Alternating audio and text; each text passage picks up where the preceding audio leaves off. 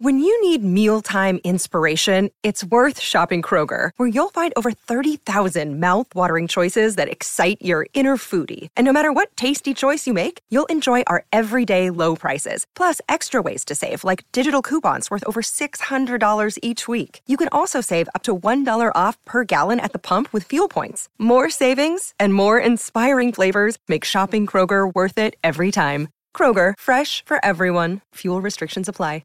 Another day is here, and you're ready for it. What to wear? Check. Breakfast, lunch, and dinner? Check.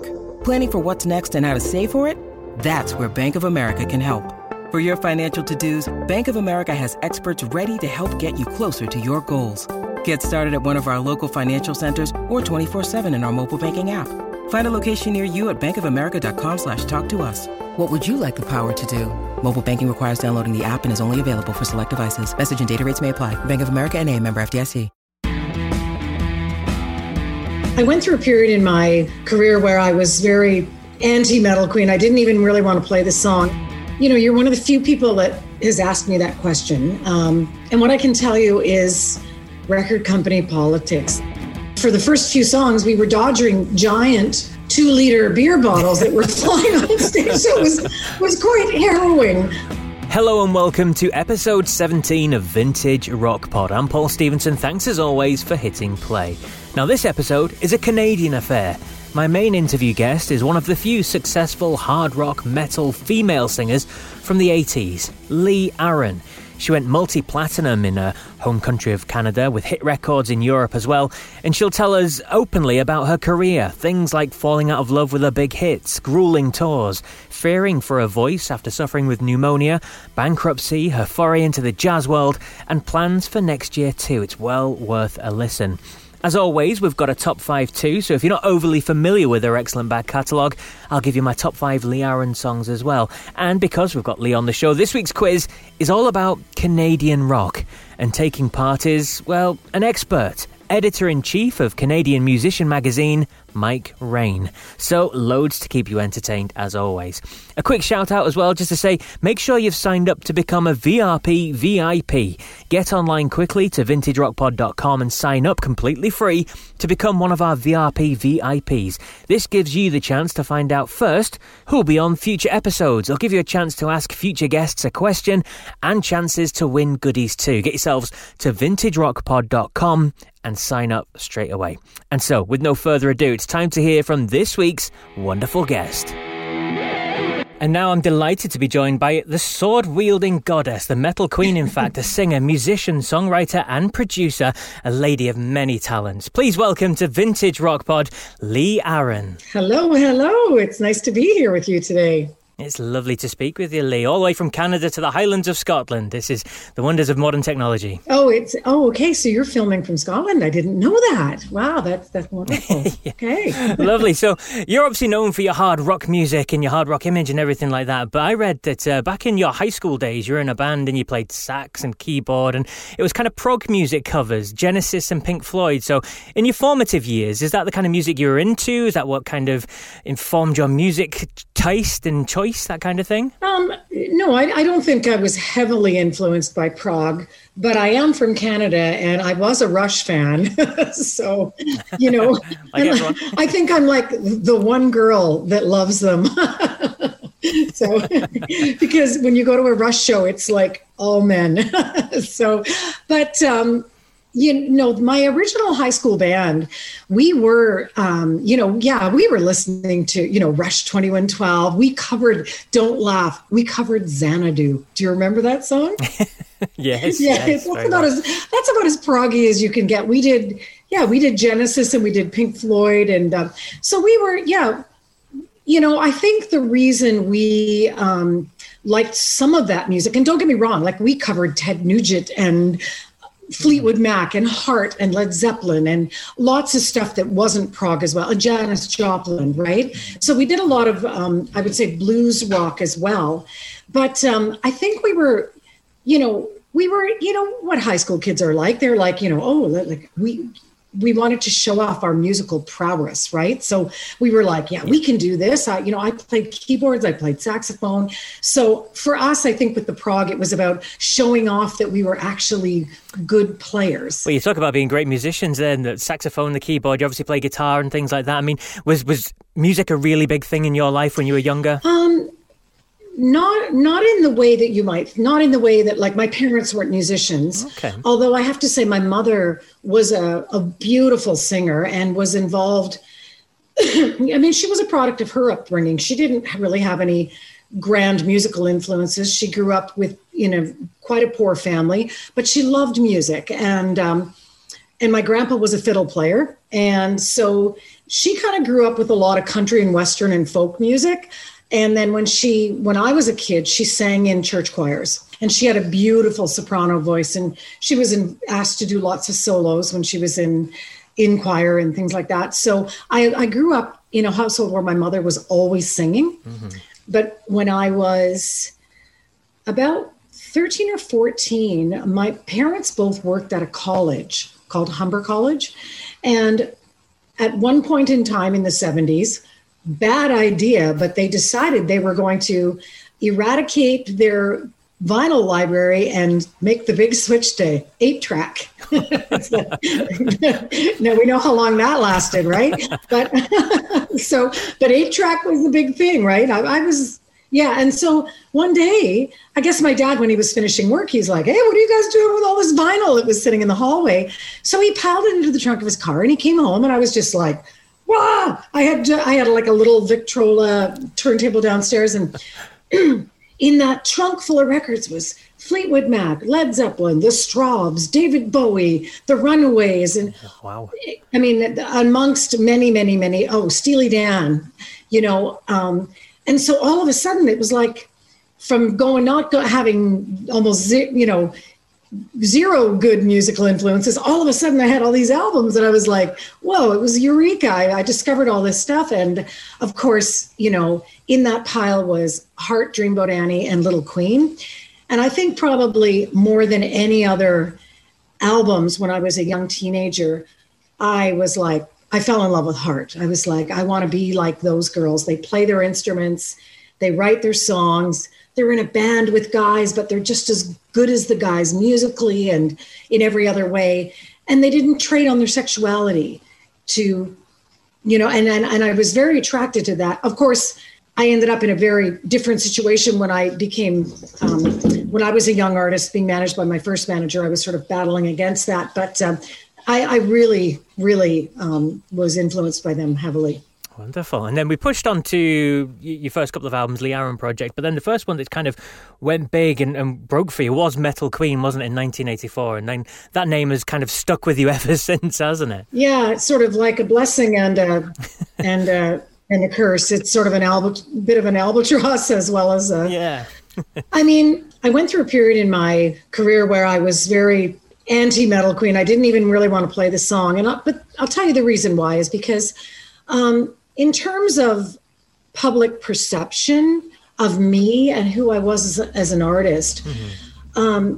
I think the uber rock fans that really, really got it saw that video and that image as what it was initially meant to be, which was a symbol of female empowerment, a symbol of good triumphing over evil. So again, for the Uber fans, I think that they got it, right? But for a lot of the other public, Metal Queen, the perception was just that I was this, hard rocking chick, that was the lifestyle I was leading, that, I was all about, swords and loincloths and metal and bikers and, my actual life couldn't really have been further from the truth. I was a very serious musician. I wrote my own songs. Yep. I was involved in the production of most of my records. In fact, I've produced every one of my own albums since the year 2000. Yep. And I was I was just upset with the sort of public perception baggage that went with that image. And I was trying to distance myself from it. Nowadays, I'd like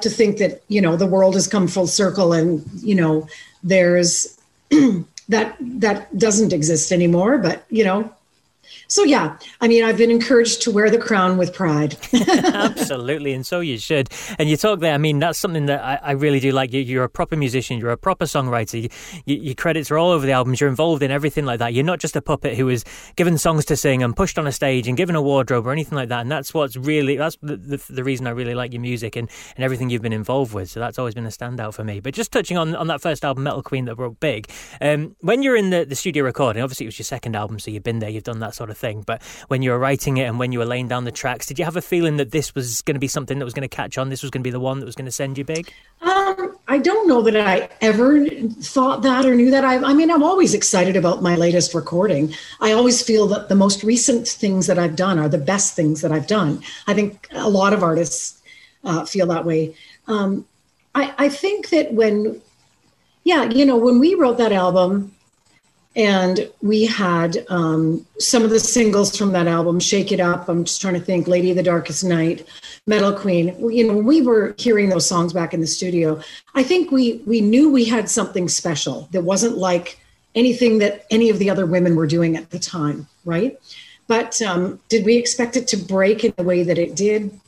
I don't think so. But the timing was good for us because it was right at the inception of MTV and Much Music. Yep. And we had done this video that had obviously fire and brimstone and very strong images. And it was just good timing, because if you were doing something visual, it was a good time in music industry history to be doing that, because it was just at the beginning of people creating visuals to go along with the music, if you remember, at that time in the early 80s. So yeah, we put the video out and instantly it was on heavy rotation on Much Music. Absolutely. And I've just got a quick question from one of my listeners, if you don't mind. It's Stephen Thomas from Tidmarsh in West Berkshire. He said that he saw you at the Reading Festival in 1983. It was the first time he'd heard of you and Lee Aaron, and he followed you ever since. And he just wants to know, what do you remember about playing that festival over in the UK? Do you remember it? I do, very, very well, because it was the biggest festival I'd ever played at that point in my life. I was 21 years old, and we had scraped together the money to come over. I mean, we weren't big in Canada yet. I was playing nightclubs 6 nights a week across Canada. I'd been touring for a couple of years at that point. Mm-hmm. But you got to remember, especially in Canada, they weren't ready for someone like me yet, right? There weren't any women in Canada doing hard rock music. So it wasn't like I was getting a ton of radio play. I was basically touring my butt off over here. And we got invited to come over, but we were scraping together pennies, borrowing money from our parents to come over. We slept on Paul Suter's floor. Paul Suter was one of the lead writers at Kerrang! Magazine at the time. We literally slept on his couch and his floor because we didn't have enough money for a hotel. So, but yeah, the festival, it was so much excitement, but also a lot of pressure because we knew we were being filmed. My manager had managed to orchestrate a film crew to film us. And it was the biggest audience. I think there were like 50 or 60,000 people there.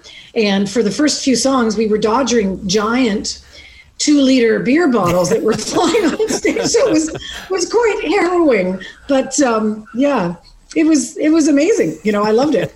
So over the next, 12 years or so, 10 years or so, you were very prolific in terms of albums and touring and things like that. You had 7 albums out, and that included ones that charted really well in Europe, like 87's Lee Aaron, and then the big one in 89, Body Rock. That was huge as well over here in Europe. That went double platinum, I think, as well, didn't it, in Canada? It was absolutely huge. But you went on a merciless tour, didn't you? Was it something like 14 months? It was over a year, wasn't it? You were touring and you were on the face of all these magazines, you're on the front cover and you're all these TV shows. I mean, it must have been great seeing it go big, but it must have been difficult in terms of emotionally dealing with all this and the hard work and everything. Well, I think on some level emotionally I was ready for it, because unlike some artists that just end up with a massive hit on their first record, I'd paid my dues at that point. I had been on the road for 9 years. I'd been on the road since 1980. I graduated that year and met my first manager that year, and when I was 17 years old, and he put us out on the road right away. So I'd been touring for literally 9 years, and it was my 5th album. And I'd also worked with some of the world's biggest producers. I'd worked with Bob Ezrin, who we all know what he has done, and Peter Coleman, who was Pat Benatar's producer. So I'd worked with a lot of big people. You know, the thing about touring like that, it's not as glamorous as people think. It's one thing, you know, if you're the Rolling Stones or U2 and you can play for 2 nights and take a night off and stay in a beautiful hotel in downtown Paris, you know, but it's another thing when you're kind of like still working your way to the top, right? And so we were riding the cusp of that success. And they were like, okay, well, it broke in Canada, so now we got to break it in Europe. So we need to put you on tour over there. So it's funny because I had a conversation with John Albany a couple of weeks ago, who was my co-writer for 12 years and musical partner for many, many years, obviously. And he said, I just remember them putting us on a bus and 14 months later dropping us off at home, right? It was a grind. And you know, you start not liking your hit songs. You're like, oh my gosh, it's like the magic is kind of gone when you've had to play it like 350 times, right? Consecutively, night after night.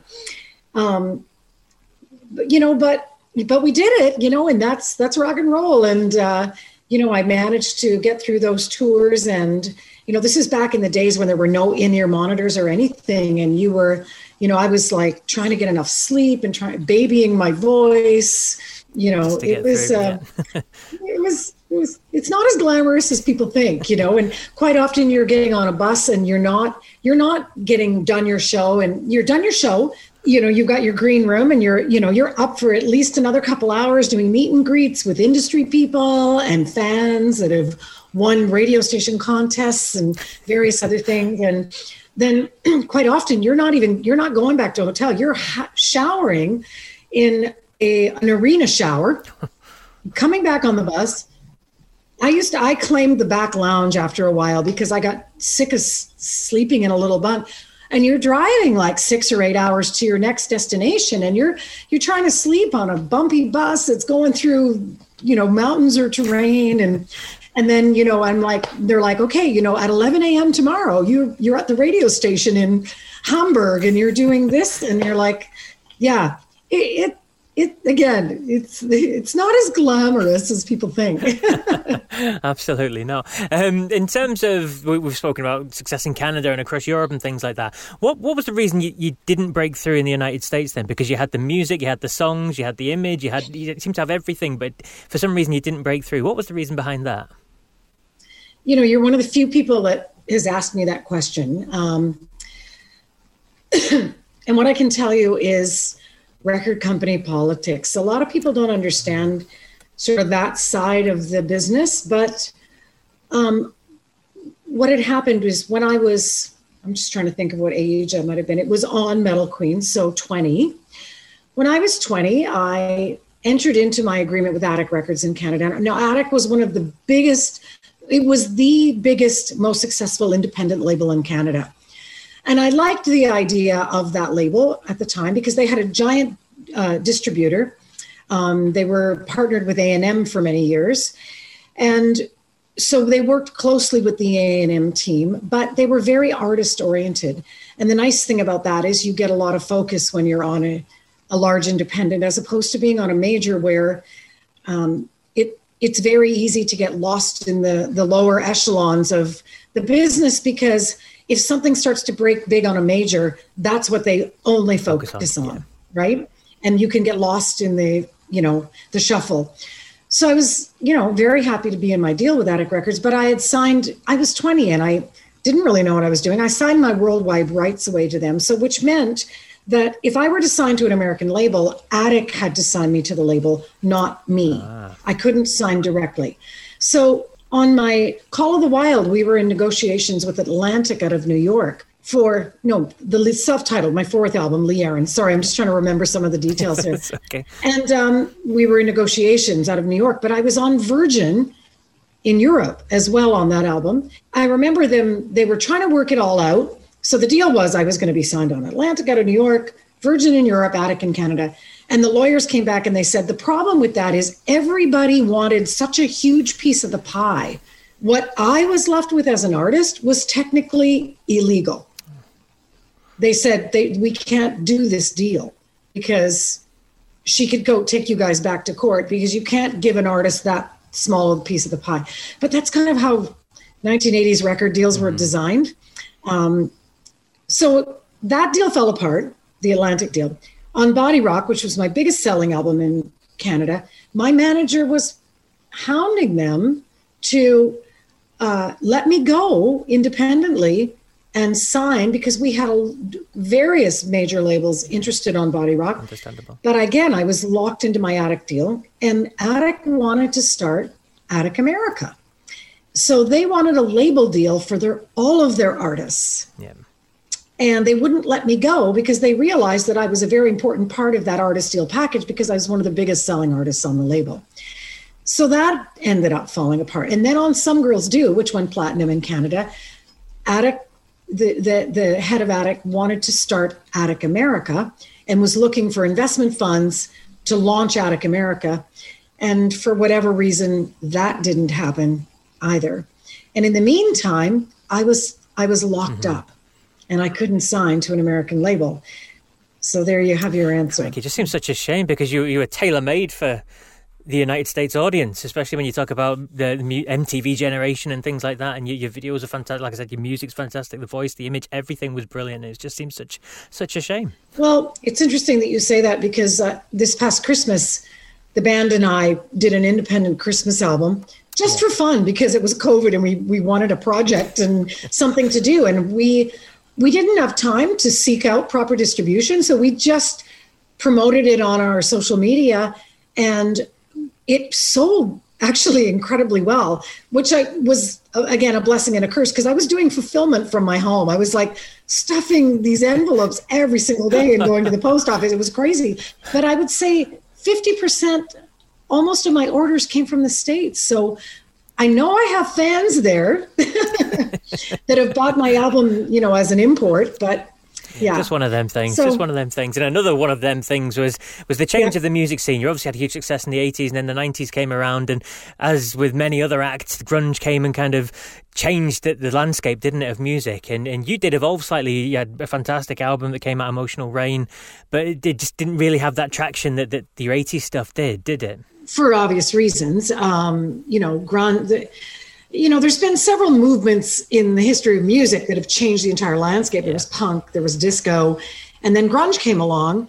And every artist that had a career in either hard, I hate to say the word hair metal, but I think for a lot of people, I got lumped into that category. I like to think of what I was doing as more classic rock, melodic rock, but I was lumped into that category and that era of music. So when grunge came along, again, this is all industry perception and media perception. It didn't matter what I did at that point. They had no interest in promoting it or getting on board with it, it was really hard for me because at that time I was still in my 20s. I think I was 28 or 29. And I actually loved grunge. I thought, wow, because let's be honest, corporate rock was getting pretty crappy at that point. It was largely becoming record company manufactured music, and had lost its, there were no Guns N' Roses coming along at that point anymore, making seminal albums like that. So I loved Soundgarden and Pearl Jam and Nirvana and Green Day and all of I just embraced it as another style of rock that I could sort of incorporate into my own sound. And so I brought Reeves Gabrels from David Bowie's Tin Machine up and Knox Chandler from the Psychedelic Furs, the rhythm section from a Canadian band called Sons of Freedom. And I made Emotional Rain, which was it definitely sounded like a Lee Aaron album. It was melodic, it was rock, but it had definitely a grunge edge to it. Yeah. I'm proud of that album. I think I did some of my best writing. And then I went and did another album. I moved to Vancouver and did an album called Too Precious with the members of Sons of Freedom, which again was incorporating more of that kind of grungy sound. But, I just couldn't get any traction because the industry wasn't interested. You start learning after you've been in the music business for I've been doing this now for close to 40 years, and since I was a teenager. Yep. And it's cyclical. Trends come and go. And a lot of it has to do with where the industry is at, you know. At this stage, in this, you know, age of that I'm at and where I'm at in my career, I feel like I'm starting to get a lot more respect because people go, wow, just simply the fact that I've been around this long and I continue to make new music and I've produced my own records and I've had this much longevity, you know, you kind of finally earn the coattails of respect, which is nice. But it was really a battle for many, many years. I mean, the girls in Heart will tell you that as well, right? We came up in an era where you had to scratch your way to the top for respect because it was a very male-dominated industry. And if you were a woman that looked half decent, like Anna and Nancy Wilson or like myself, you know, you were battling against being marketed as a pinup girl because that's what how the record companies saw you. And in one way, that's great because you're going to get the cover of a magazine. Yay. But in the other way, it's a curse because many people don't take you seriously as a musician because they think you're just this pretty face that sings, right? And it's, So... It's one of them. So we've touched on many different genres there, from high school prog and everything else. But another thing I want to talk to you about is jazz. Is that something you tried because you love jazz, or was it just something different? Or what was that? Was about maybe 10 years ago or so, wasn't it? That you really got involved heavily in jazz, and you had really good success with it in terms of headlining festivals and things like that too, didn't you? Well, I had to go bankrupt in 1996 because the music industry had changed so much. My manager at the time, I think I had moved to the West Coast and we're staying in communication, but I think he realized that not only me, but various other acts that he managed were struggling to keep their career afloat at that time as well. And he got offered a job as the foreign licensing rep for Koch America. And he just jumped at the opportunity and went, I'm not going to be a manager anymore. And I just showed up one day in Vancouver and there was all my financial stuff was in banker boxes on my doorstep. And I was like, oh man, I'm like in $487,000 worth of debt here. What do I do? So in 1996, I had to go bankrupt. I managed to recover from that, but it really seriously was the best thing I could have ever done. And I've talked about this a few times in interviews, was that, you know, I could have spent the next decade of my career climbing out of the black hole of debt. And that's not particularly motivating to write songs as an artist, right? No, you know? Not at all, no. So it was really the best thing I could have done because I got to start anew.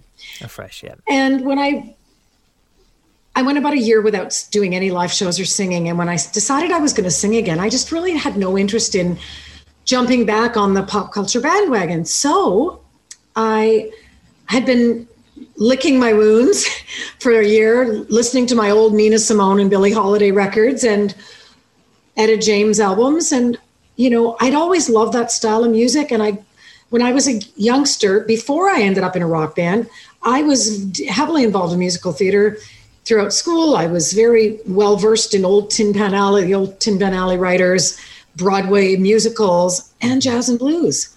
I grew up listening to a lot of that stuff in my later high school years.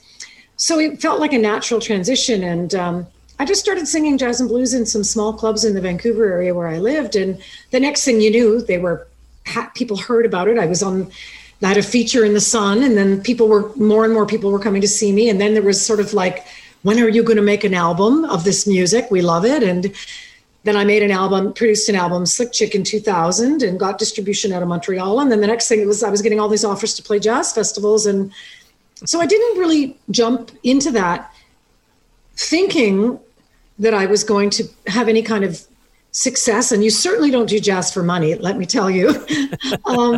But I think people saw that my motivation was authentic. And I think, again, most of my reviews were quite positive because it wasn't like I was just going, oh, let's jump on a jazz bandwagon. It was an authentic form of music for me. And I did it with full throttle with my heart and soul. And I think people enjoyed it. So yeah, there you go.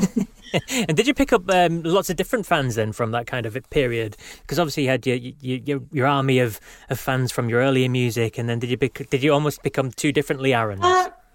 Yes and no. A lot of people that were not familiar with my rock music became fans of my jazz and then went and found my rock. But then a lot of people that were rock fans, I would have this interesting experience. I would go, say, be showcasing in a nightclub in Vancouver. And because I stayed local for a while, because actually at that time my husband and I were also trying to have children, and I didn't really want to be touring. So I'd be playing in a club, and I'd get like some burly biker types that would come in and, a gaggle. And after, 3 songs, they'd be like, what's going on? And they would like get up, they'd be mad, they'd be pissed off, and they'd get up and they would leave. And I'd go, okay, well, that didn't work well. And then I'd get another table of similar types that would be sitting, and they'd be, kind of head scratching, going, I don't get it. And then by the end of the night, they'd be like, just freaking out. And so I like to think I was a bit of a gateway artist, and many of my rock fans have told me that they didn't listen to jazz until I sang it. Yeah. And then they realized that it was actually a fabulous music form, and they loved it. So there you go. Oh, good stuff. And just to kind of finish off then, obviously you mentioned the Christmas album that you did recently. What's on the horizon then for Lee? Are you recording new music, or are you just taking time to chill? Or obviously you mentioned you got a young family, so is that what you're doing now, or have you got your sights on a new album? I just finished mixing a new album for 2021. It's coming out in the late spring of this year. I just finished mixing it with Mike Fraser. He just mixed the new AC/DC album. Ah, well, there you go. So he only works with the best then. Yeah, he's an incredible talent. I was so thrilled to be able to work with him. And we have him out on the horizon to make the new Lee Aaron album. So that album is finished. I have an album. We're just in the process of signing a deal. And it's slated for late spring. I think we're looking at late June or early May. And we're writing songs for a 2022 album right now. What else are we going to do right now? Right? So, yeah, I'm writing. Keep him busy. And I'm working on memoirs as well. So there's a book on the horizon at some point, hopefully in the not too distant future. Fantastic. Well, it's good to see you keeping busy. Well, it's been an absolute pleasure speaking to you, Lee. We wish you all the best with your new music, and we look forward for the memoir to come out as well. I'm very much looking forward to that, and thank you for joining us on Vintage Rock Pod. Yay! Hey, nice talking to you. Bye-bye, Scotland. A fantastic interview with a great singer. Really interesting as well to hear about the business side of it all too. You'd think that someone with her music and ability and voice and her looks and image, especially for that kind of MTV generation early days, she would have been a surefire hit in the US, but record label issues meant she was never even allowed a chance. It's pretty crazy, really, isn't it? I was looking at my stats and stuff for the podcast, and we've now been listened to in 61 countries around the world. The split being 49% UK, 25% US, and the remaining 26% everywhere else. So with that in mind, if you're not massively familiar with Lee's back catalogue, here's my personal top 5 Lee Aaron songs to get you going. At 5 is a track from her breakthrough album, Metal Queen, from 1984. It's a big, memorable chorus, like many of her songs. At number 5 is Lady of the Darkest Night. At number 4 is the opening track on her 1987 self-titled album. Co-writing credit goes to former guest on the show, Rainbow frontman Joe Lynn Turner too. It's another big song which showcases her vocals brilliantly. At number 4 is Powerline. At 3 is a song from the 1989 Body Rock album. Again, another massive sing-along chorus that rocks along throughout. The track at number 3 is Rock the Hard Way. At number 2 is a track from her latest rock album, the title track in effect. Again, it's ballsy and big and showcases her magnificent voice. It's still there. She's walking away with a smile on her face. At number 2 is Diamond Baby. And the number 1 song is what she says herself was a blessing and a curse. It may be the obvious choice, but it's brilliant and it still sounds great today. It should certainly be on any 80s rock playlist. The number 1 Lee Aaron song, according to Vintage Rock Pod, is Metal Queen. And as always, well worth going back and listening to those albums in full. I'm sure there'll be people who disagree with that list as well. It's my personal choice, remember. But if you do have any thoughts, then please do get in touch. We're on all the social media platforms. Give us a like and a follow. Let me know what your thoughts on that. I'd love to hear from you. Also, take a watch of some of Lee Aaron's live performances on YouTube and the likes as well. Seriously good live shows as well. Right, time to get those brain cells fired up now with some teasing questions in this week's Vintage Rock Pod quiz. And it's time for this week's quiz. And because we've had Lee Aaron on the show, and she's a fantastic Canadian singer, the quiz is going to be about Canadian rock. Now, who else could I get to take part in a quiz about Canadian rock than the man himself, Editor-in-Chief of Canadian Musician Magazine and Canadian Musician Podcast 2. Welcome to Vintage Rock Pod, Mike Rain. Thank you. And that auspicious introduction, I'm hoping I don't embarrass myself here. I'm sure you won't, a man of your talents. Although you have already put the gauntlet down by saying that you're more used to kind of post-2000s rock, so that's just a dampener just in case. You've got your excuses in early. I am a big classic rock fan in general, but Canadians would know Canadian rock history, especially in the 70s, 80s, is full of these, like, you had to be there to remember them type rock bands. So we'll see how hard you make this. It shouldn't be too hard at all. Just a quick recap on usual quiz rules. You've got 15 questions within 3 minutes. If you don't know an answer, just say pass and we can come back to it if we've got time at the end. Does that all make sense for you, Mike? Yep, sounds good. Excellent. Let's crack on with it then. Let's hit start. Here we go. Question 1. Which group from Winnipeg, Manitoba had a worldwide smash hit in 1974 with the song You Ain't Seen Nothing Yet? That is BTO. Bachman Turner Overdrive. Which influential group, which were inducted into the Rock and Roll Hall of Fame in 1994, famously toured as Bob Dylan's first electric band in the mid-60s? That is The Band. Question 3. In 1970, which band became the first Canadian group to have a #1 single in America with the song American Woman? That is the precursor to BTO, the Guess Who. Question 4. Which legendary artist born in Toronto released the hit solo albums After the Gold Rush and Harvest? That is the great Neil Young. Which Ottawa-born star shot to fame with the album Jagged Little Pill? That would be Alanis Morissette. Question 6. Which group that contained 3 Canadians had worldwide hits with the songs Rock Me and Magic Carpet Ride? Steppenwolf. Question 7. Working for the Weeknd and Turn Me Loose were huge hits for which 80s rock group? I should know this. I know the songs. Who is it? It's, is it Loverboy or Trooper? Loverboy, I'll say. I'll take Loverboy as your first answer. Question 8. Which legendary singer-songwriter was originally born Roberta Anderson? Was originally born Roberta Anderson. I'll pass. On that one. Recorded and released by many other artists, the song Hallelujah was originally written by which Canadian singer, songwriter, poet, novelist? Everything else? Maybe the second greatest songwriter of all time after Dylan, Leonard Cohen. Leonard Cohen. Question 10. Which group fronted by Bill Henderson from Vancouver had the hit My Girl Gone Gone Gone in 1981? Say it again. My Girl Gone Gone Gone was a hit for which band in 1981? Trooper? I can't remember. I'm really bad at 80s rock. Okay. Question 11. The worldwide hit Echo Beach, which won the Juno Award for Single of the Year in 1980, was by which band? Martha and the Muffins. Question 12. Which Canadian bass player played with Hole from 94 to 99 and then briefly with Smashing Pumpkins? Melissa Oftmar. Which famous music producer worked on albums from Alice Cooper, Kiss, Deep Purple, and famously The Wall by Pink Floyd? That is our friend Bob Ezrin. Bob Ezrin. Question 14. Geddy Lee, Alex Lifeson, and Neil Peart made up which group? Rush, of course. Of course. And question 15. What was the name of Bryan Adams' 1984 album that contained the hit singles Summer of 69 and Run to You? Oh my God. I should know this. You've got 5 seconds. I'm totally drawing a blank on the album name.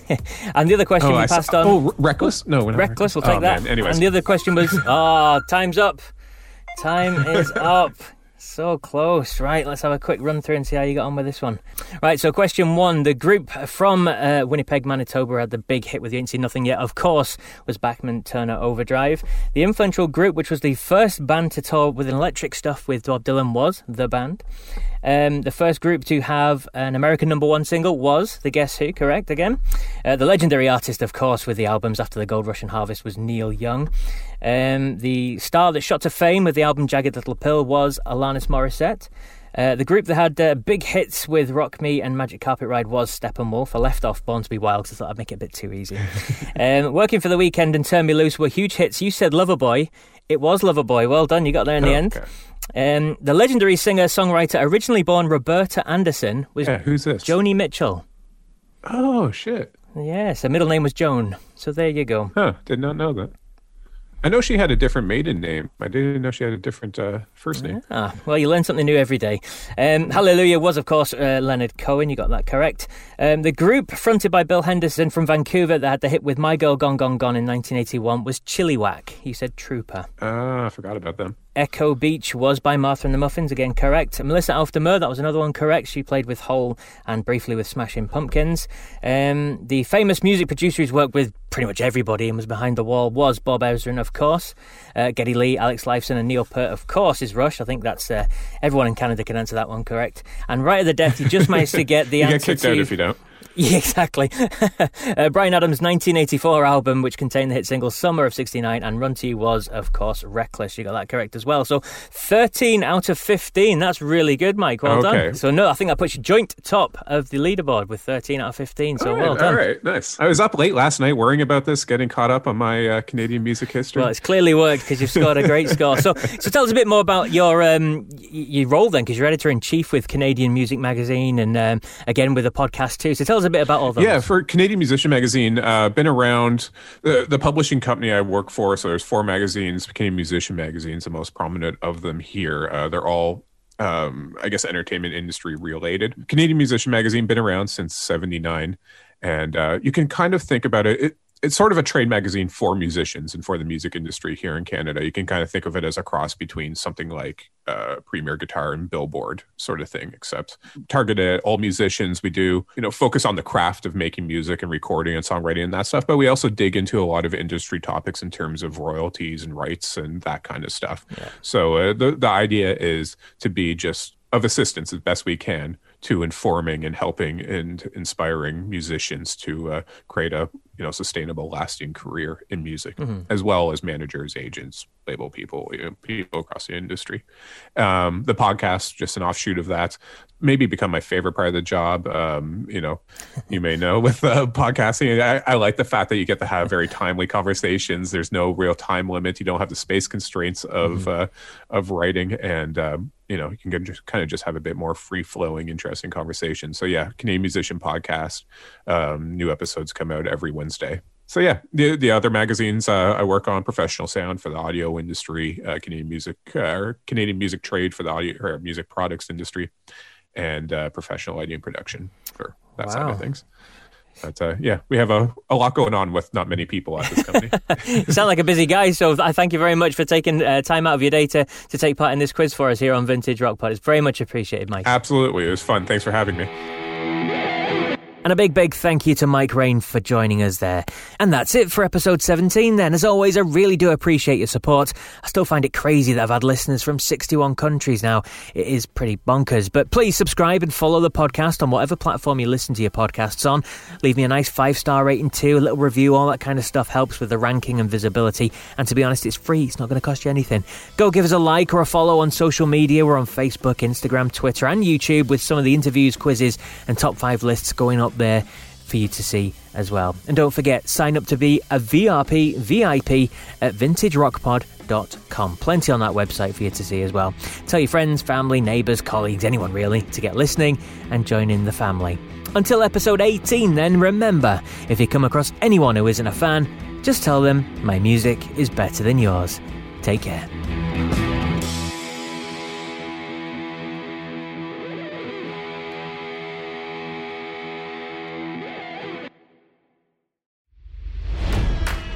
It's NFL draft season, and that means it's time to start thinking about fantasy football. FantasyPoints.com features industry-leading experts and prognosticators using proprietary hand-charted data to help you score more fantasy points. FantasyPoints.com is the place to go for whatever kind of fantasy football you play. Whether you play fantasy football, daily fantasy sports, or do a little bit of everything, Fantasy Points has the meticulously researched content to guide you to victory. And why wait for the fall? Fantasy Points also covers the new spring football league, the UFL. Join the guru, John Hansen, Scott Barrett, Joe Dolan, and other massive names in the fantasy football universe with an exclusive offer. Use code Pantheon for 15% off any Fantasy Points package, including the all-in package, with access to every article, tool, and data nugget that Fantasy Points has to offer. That's FantasyPoints.com and code Pantheon for 15% off at Fantasy Points. FantasyPoints.com, code Pantheon. Score more fantasy points.